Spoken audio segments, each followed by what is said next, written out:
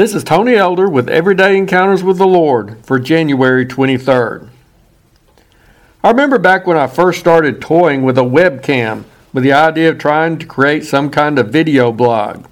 As the camera was displaying my image on the screen, I was reminded to take note of what could be seen in the background behind me. Was there anything visible that could be a distraction or a hindrance to the message I would be sharing? I suppose I could stage my home office each time I shot a video so that there would be particular items included in the picture, like an inspirational quote, a family photo, a well-worn Bible. However, my inclination is to leave my office in its usual condition. What can be seen behind me? My grandfather's antique mantel clock, a shelf filled with old books, a framed picture of our beloved Basset Hound who died some years ago, and a couple of homemade cards from my grandchildren. Those images reflect certain aspects of who I am without detracting from the message.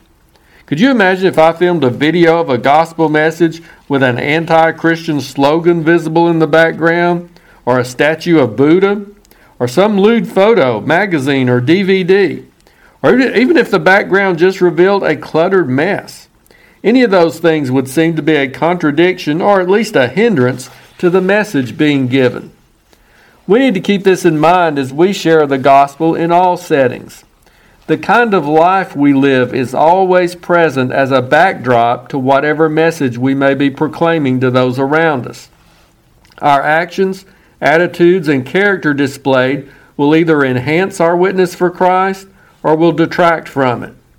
In some cases, people might try to keep the background of their lives out of focus or hidden so that no one can see what's really there. Other people might attempt to stage what's visible in their lives, put on the appearance of godliness and purity when they know others are looking. But as people get to know us or take a closer look, they're eventually going to see the kind of life we lead, what's important to us, and the type of persons we are.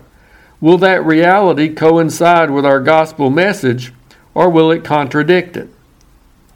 When the Apostle Paul was reminding some believers about his previous ministry among them, he referred not only to how he preached the word to them, but also, he said in 1 Thessalonians 1:5, what kind of men we were among you for your sake.